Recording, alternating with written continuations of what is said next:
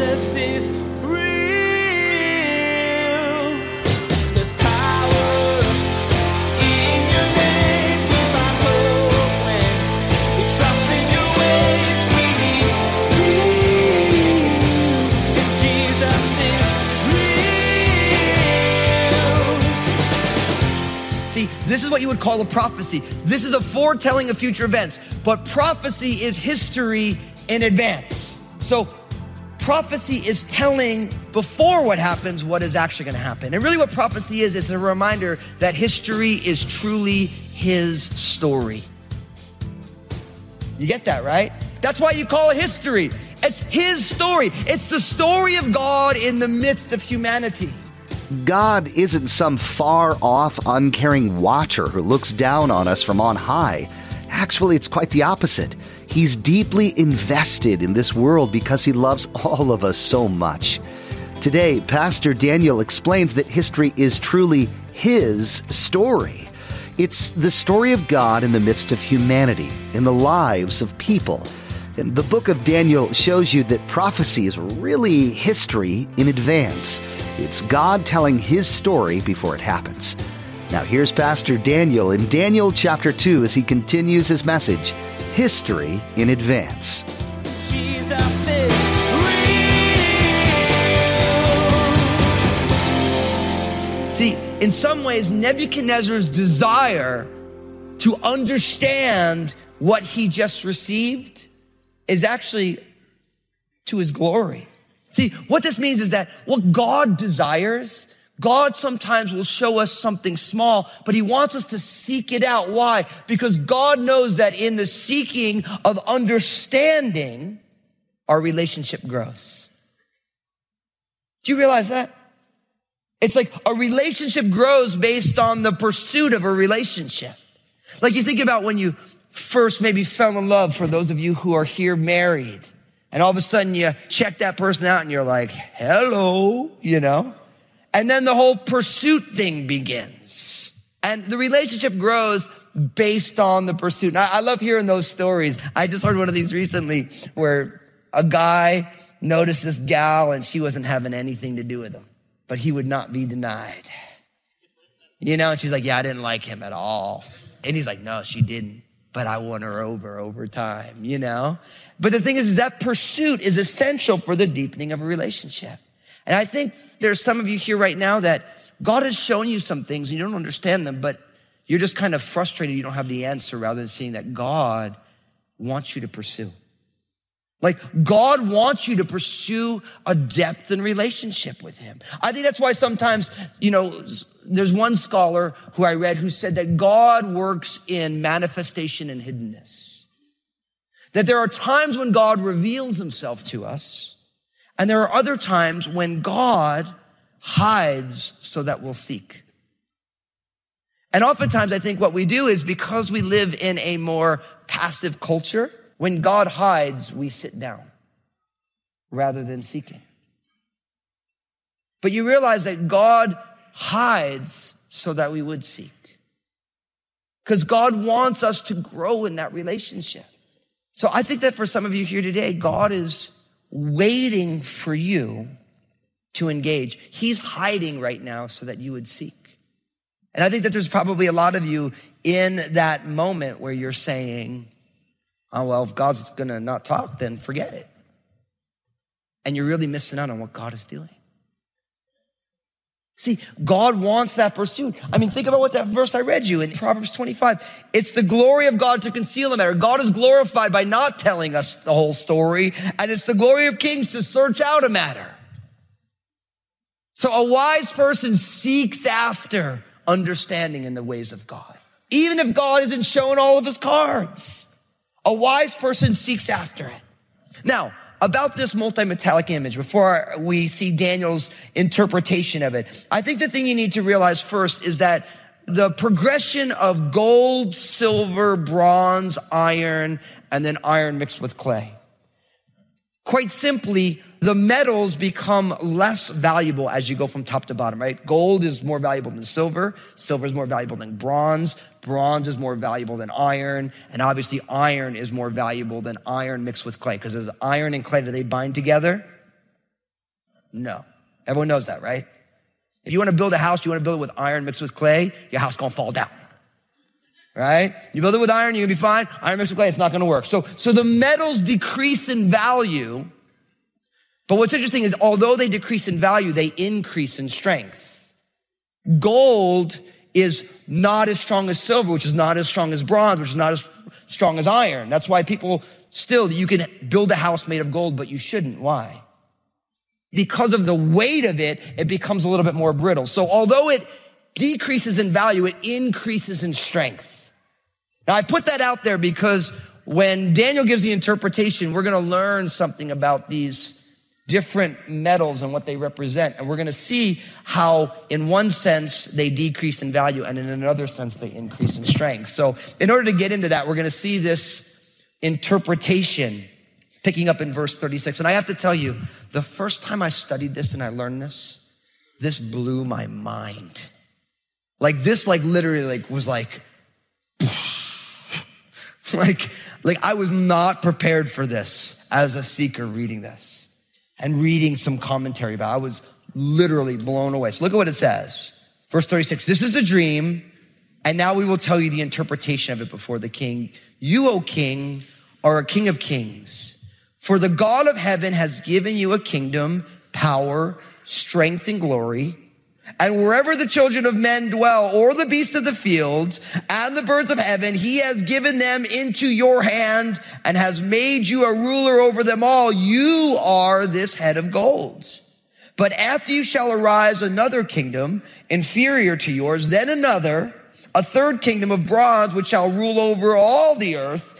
And the fourth kingdom shall be as strong as iron, inasmuch as iron breaks in pieces and shatters everything. And like iron that crushes, that kingdom will break in pieces and crush all the others. Verse 41, whereas you saw the feet and toes, partly of potter's clay and partly of iron, the kingdom shall be divided, yet the strength of the iron shall be in it, just as you saw the iron mixed with ceramic clay. And as the toes of the feet were partly of iron and partly of clay, so the kingdom shall be partly strong and partly fragile. As you saw iron mixed with ceramic clay, they will mingle with the seed of men, but they will not adhere to one another, just as iron does not mix with clay. And in the days of these kings, the God of heaven shall set up a kingdom which shall never be destroyed, and the kingdom shall not be left to other people. It shall break in pieces and consume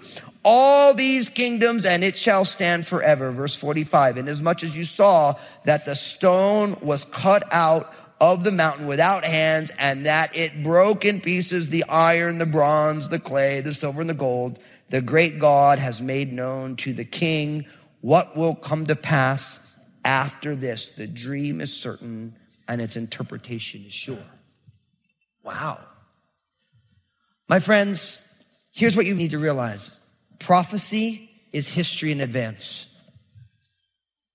Prophecy is history in advance. See, this is what you would call a prophecy. This is a foretelling of future events, but prophecy is history in advance. So prophecy is telling before what happens, what is actually going to happen. And really what prophecy is, it's a reminder that history is truly his story. You get that, right? That's why you call it history. It's his story. It's the story of God in the midst of humanity.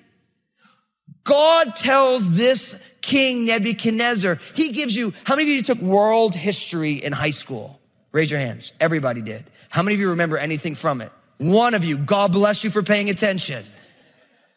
All the rest of us forgot it. What's funny is the interpretation of this prophecy given to this king is literally, if you were to go back and look at a world history textbook, from the time of King Nebuchadnezzar in Babylon all the way to the present day, it tells it in advance. This is how it's gonna go. We look at it now as world history, but for Nebuchadnezzar, it's like, let me tell you what's gonna happen before it happens. And the reason God does, let me read this to you, Isaiah chapter 44, verses 6-8, very powerful. Thus says the Lord, the King of Israel and his Redeemer, the Lord of hosts, I am the first and I am the last. Besides me, there is no God, and who can proclaim as I do? Then let him declare it and set it in order for me, since I appointed the ancient people. And the things that are coming and shall come, let them show these to them. Do not fear, do not be afraid. Have I not told you from that time and declared it? You are my witnesses. Is there a God besides me? Indeed, there is no other rock. I know not one. See what God's saying? He's like, look, I'm the first and last. All of time is in my perpetual now. I'm the first. I'm going to tell you what's going to happen. And then it's powerful because he says, there is no other rock. I read that scripture because there's two things. He's bringing together that as God, he knows the beginning from the end. He knows exactly what's going to go on. And also, who is the rock? He is the rock, because we see a rock in this prophecy. Now, what does it mean? First, we find out that the head of gold is Nebuchadnezzar. It is the Babylonian Empire. Now, the Babylonian Empire, and I'm going to give you kind of rough numbers. I have so many details, but I realize if I give you guys like a history lesson in 5 minutes, just like you heard it in high school, you're going to forget it all 5 seconds after I say it. Right? So I'm not going to give you every detail, although I would love to. But Babylon, that empire ran from about 636 to 539. So just about 100 years. He says, Nebuchadnezzar, you are the head of gold. It's you and your kingdom. Now, what's interesting is, remember we said it is the head of gold, the most precious. Why would Nebuchadnezzar's kingdom be considered the most precious? Well, simply because Nebuchadnezzar's kingdom was an absolute monarchy, which means Nebuchadnezzar could do whatever he wants, which we're going to see through the book of Daniel. I mean, the fact that he could just kill everybody because he wanted to without any checks and balances, it was an absolute monarchy. Are you saying, so Fusco, is the absolute monarchy the best form of government? And the answer is, it is. Is everyone freaking out yet? You should be. Do you know how I know the absolute monarchy is the best form of government? Because when God comes back, he's not going to have voters. You know? It's like, there's not going to be like the separation of powers, like where all of a sudden God's like, okay, I'm going to make the world beautiful. Well, I want to vote on that, and I don't really agree with that. See, God's preferred form of government is an absolute theocracy where God rules and reigns. Now, what we're going to find is that in the midst of fallen humanity, it's the worst form of government, because when you have an absolute monarchy with a fallen monarch, everything is a mess. The monarch is blessed, everyone else is cursed, and we see that all the time. But God's preferred form of government is an absolute monarchy because God is rules and reigns on his own. So from God's economy, the absolute monarchy is the most precious form of government because it is God's preferred form of government. So Nebuchadnezzar, with this total and complete power localized in one person, he's the head of gold. Now, of course, then you move to the chest and the arms of silver. This speaks of the Medo-Persian Empire.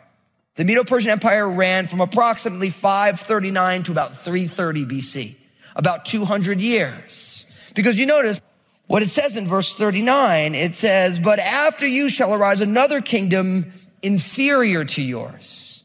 So the Medo-Persian, and we're going to actually see in Daniel chapter 5 and in Daniel chapter 8 that the Medo-Persian Empire is actually named as a succeeding empire to the Babylonians. Now, why is it inferior? Because the Medo-Persian Empire was what you would call a constitutional monarchy, right? So the idea is you're going to see as you get to people like Darius and Cyrus, and by the time you get to the book of Esther, Ahasuerus, who was also known as Xerxes, that if he made a law and it was put into law, he couldn't amend the law. So as you go from an absolute monarchy of Babylon, of Nebuchadnezzar, this precious, then it goes to silver because now he's still a monarch, but he's bound by the laws of the day, and he can't annul those laws. So we have this lack of, but the Medo-Persian army was stronger militarily. Remember I said it lessens in the value of the metal, but it gets stronger. The Medo-Persian was strong. And it is interesting that we know him as the Medo-Persian Empire because this empire kind of has two sides to it, the Medes and the Persians. So the Medes are the modern day Kurds in the northern area of Iraq, and Persians, of course, Iran. Right? So you move from Babylon, which is modern day Iraq, to the Medes and the Persians, what would be the Kurds and now Iran. And then after that, of course, you get another one. And notice what it says in the middle of, what's that, verse 39. He says, a third kingdom of bronze, which shall rule over all the earth. And of course, the Medo-Persian Empire gave way to the Greek Empire. And the Greek Empire ran from about 330 to about 63 BC. 330, of course, Alexander the Great. So it's interesting. You have the head one, Nebuchadnezzar in Babylon. Then you have the Medo-Persians. You have these two arms, right? So you have the Medes and the Persians. And then you get to the waist that gives way to legs. Why? Because Greek came in, the Greek Empire. It was singular, but after the death of Alexander the Great, it ended up breaking up into 4 different groups and ultimately 2 strong groups, the Ptolemies and the Seleucids. Remember that? A little bit, maybe a little bit, some of it. Listen, if you go back and nobody has your high school textbooks anymore, unless of course you're in high school. But listen, all this is in the Bible. It's just so powerful. So again, a lesser form of government. Why? Because the Greek Empire was what you would call an oligarchy. It was ruled by a council. It was a leader, but it was truly a council ruled. It wasn't just one singular leader. This council of people would lead together and they would make decisions. Alexander the Great was the great leader, but everything was decided by council rule. So you have this waist and thighs, of course, of the Greek Empire. Bronze, stronger. I mean, the Greek Empire was one of the strongest known in history. Stronger than the Medes and Persians, stronger than the Babylonians. But you get it. And then, of course, you have the next empire, verse 40. The fourth empire shall be as strong as iron, inasmuch as it breaks in pieces and shatters everything. And like iron that crushes, that kingdom will break in pieces and crush all the others. This speaks, of course, of Rome. The Roman Empire really came into the fullness of its power in 63 BC, right before the time of Jesus. The Roman Empire was known as the strongest military ever. But, of course, from a government, it was considered to be a limited democracy or a republic. People came to power by the vote of the people, right? And so from God's economy, from the way God does government, when God rules, the limited democracy is the least like God's preferred form of government. But we prefer that form of government. Why? Because you have checks and balances and we have a say in who rules over us and how they rule over us and all these different things. But it was characterized as iron. Now, don't miss the fact that it's in 2 legs. And most people would say that this, of course, speaks to the fact of that great split of the Roman Empire between East and West, Rome and Constantinople. So what would be modern day Italy and Turkey? Because you guys remember the song by They Might Be Giants, Istanbul was Constantinople. If you don't know what I'm talking about, you go Google that. Those of you who like music, super fun.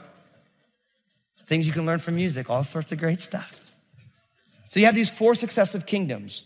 But what's interesting is really this tells about 6 kingdoms because you move from the legs of iron to the feet, which are iron mixed with clay. Now, people argue whether this is an extension of the 4th kingdom or a different kingdom. What you realize about the Roman Empire is that the Roman Empire was actually never conquered and succeeded by another empire. It kind of just drowned. It kind of just fell in atrophy. And it ends up giving way to England and Spain and France and America and all these different things. And so there's a lot of scholarly conjecture about is the feet mixed with clay something that we're waiting for? A lot of people thought that was the European Union, but now people don't know. But we have this 5th empire, which it has the strength of the iron, it retains it, but it's also mixed with clay. These 2 things that don't adhere together. And then, of course, you have the 6th kingdom, which is this stone that is cut without hands. And it tells us quite simply that this kingdom is going to destroy all the other kingdoms, and this kingdom is going to reign forever. Now, of course, what is the stone that is cut out of the mountain without hands that reigns forever? It's the kingdom of God.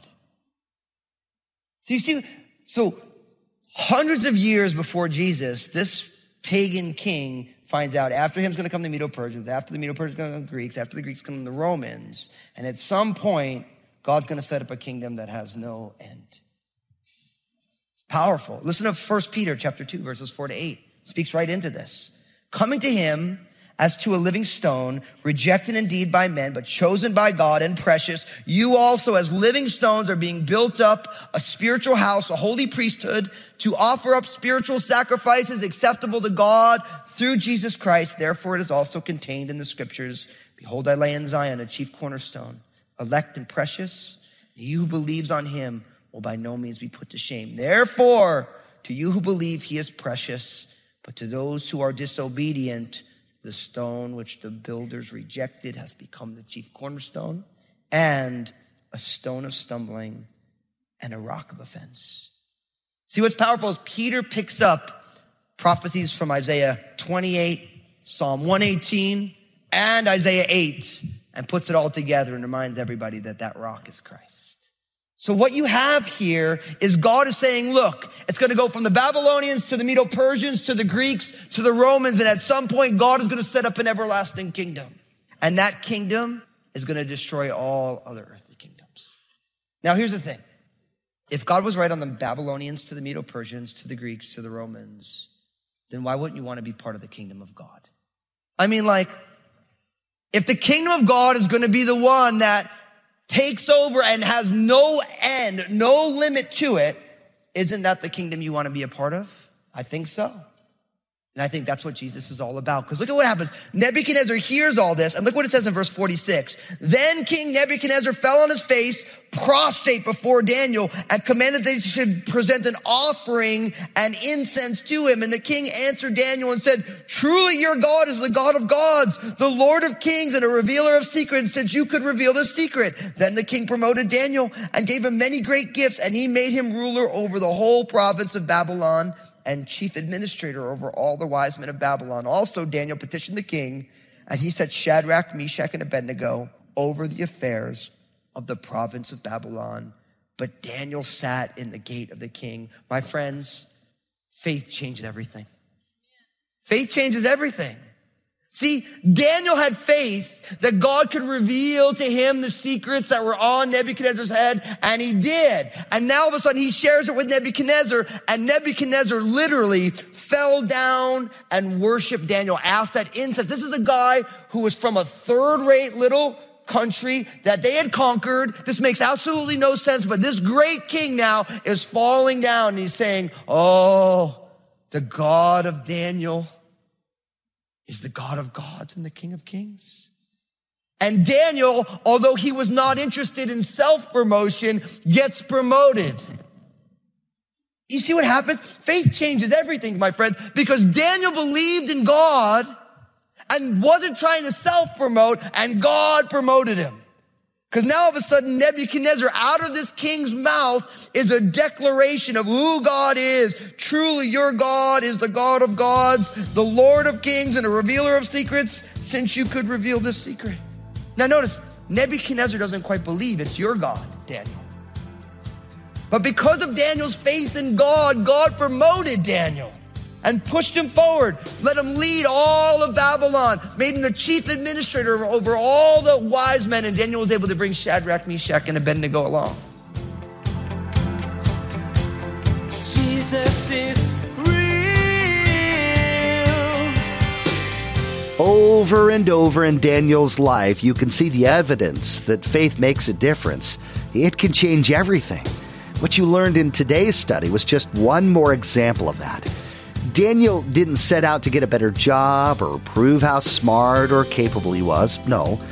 Daniel's goal was to glorify God and point others to him. And he did that by revealing what the Lord had shared with him about Nebuchadnezzar's dream and its meaning. Daniel's aim wasn't self-promotion, but as you learned, God promoted him and his friends along the way. Everyone needs a little encouragement to get through their day, and we have a way to provide that for you. Pastor Daniel has some excellent advice, truth, and love to share in his 2-minute messages available on Facebook, Instagram, and Twitter. Just go to JesusIsRealRadio.com and click on the social media links to find them. You won't be disappointed, and your day just might get a little brighter. Hey everybody, this is Pastor Daniel Fusco from Jesus is Real Radio. I'm so excited about what Jesus is doing through this ministry to change lives and restore his people. Would you consider partnering with us as we continue to share the message of Jesus here on Jesus is Real Radio? You can find out more and donate securely online at JesusIsRealRadio.com. Thank you for prayerfully considering this. Join us again here on Jesus is Real Radio when Pastor Daniel continues in this series in the book of Daniel. You'll revisit the well-known story of Shadrach, Meshach, and Abednego in the fiery furnace. This isn't just a kid story. These men teach us so much about how to stand firm in your faith in life's flashpoint moments. We wish we had more time today, but we will have to pick up where we left off next time, as Pastor Daniel continues teaching through this series called Friction. That's next time on Jesus is Real Radio.